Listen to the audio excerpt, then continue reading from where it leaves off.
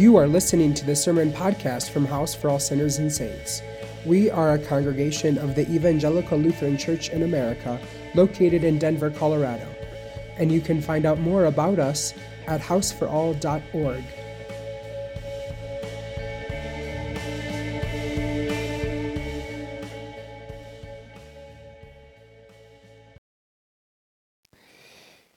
Grace, peace, and mercy are yours from the triune God.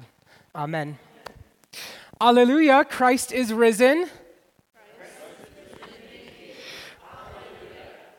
Indeed, Christ is risen.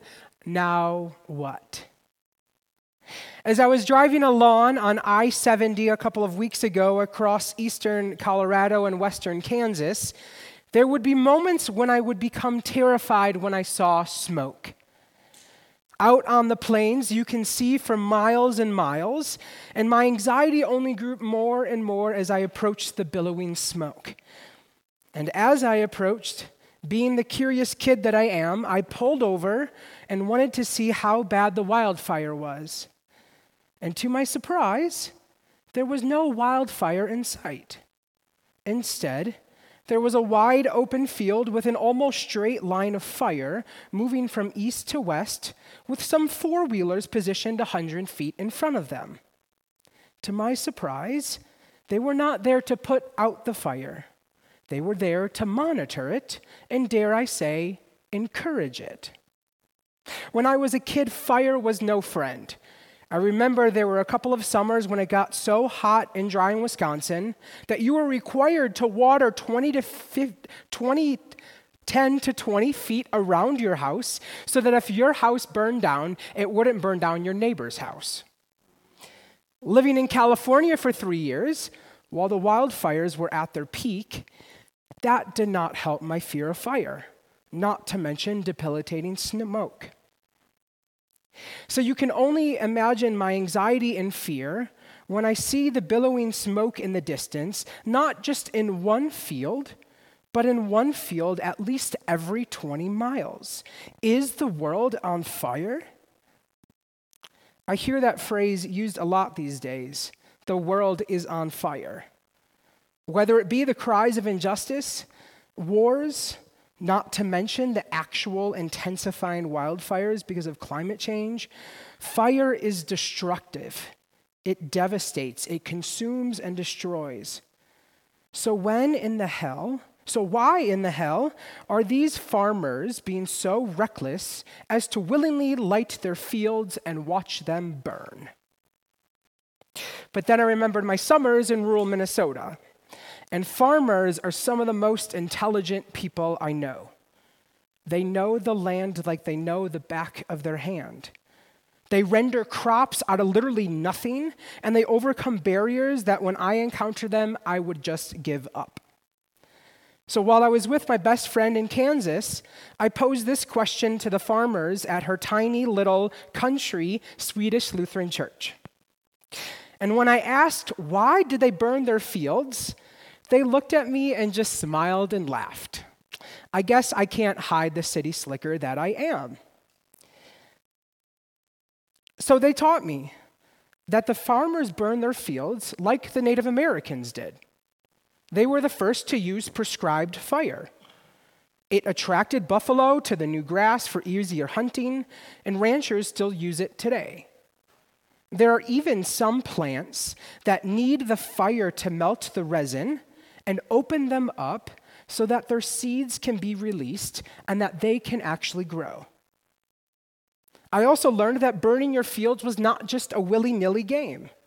There are months of preparation, looking at average rainfalls, analyzing which fields or parts of fields would yield the best results if burned, and when the day comes, you must have a little rain or moisture in the air. Who knew fire could bring so much life? And who knew death could bring so much life? If we had it our way, there are many fires we would like to start so that we can burn it all down and let new life be born.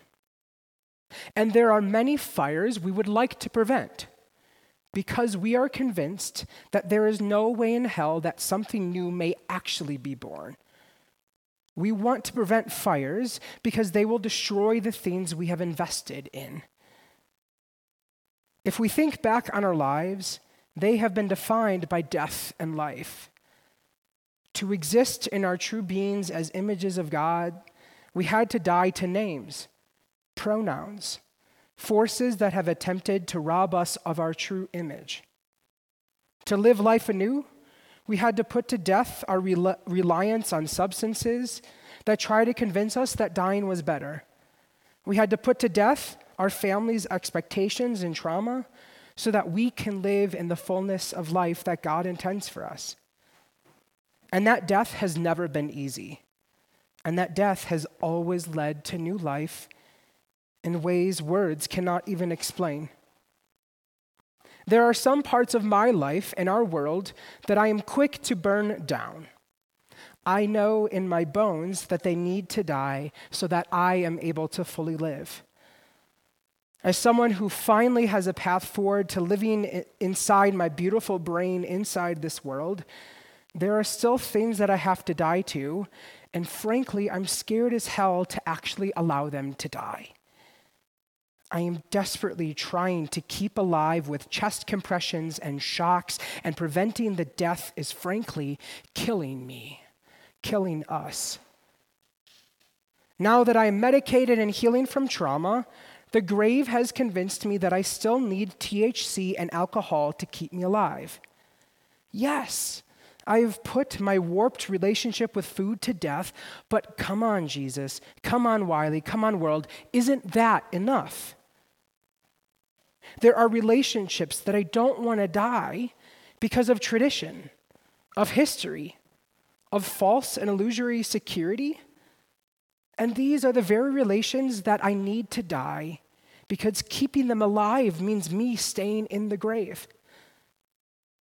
But in Easter, in recovery, in our deepest pits, God surrounded us, filled us, told us that our place was not in graves, but in life.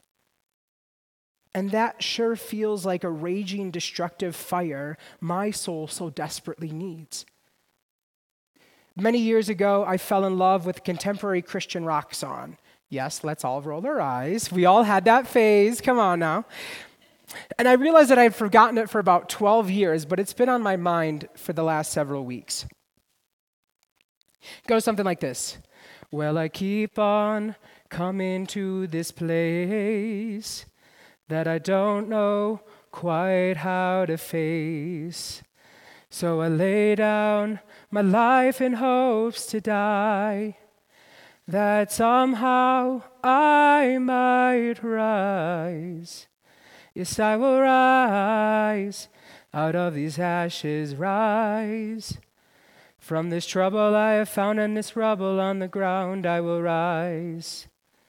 'Cause he who is in me is greater than I will ever be, and I will rise.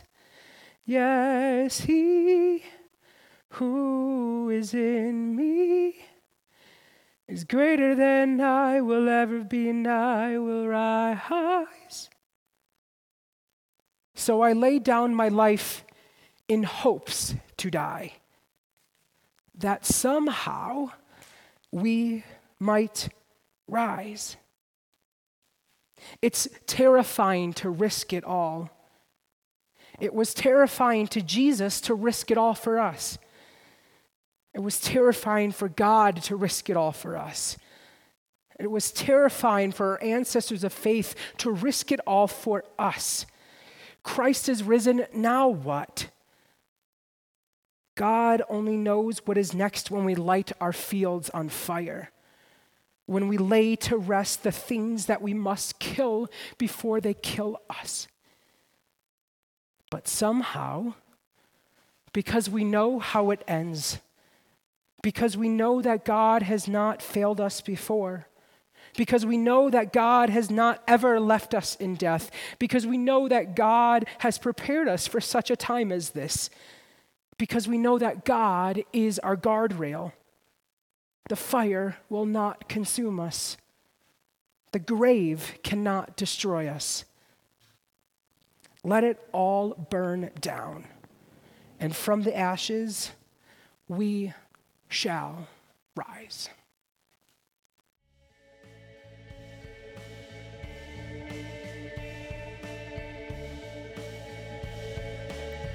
You've been listening to the Sermon Podcast from House for All Sinners and Saints. If you would like to support the ongoing ministry of our church, please visit our website at houseforall.org/giving.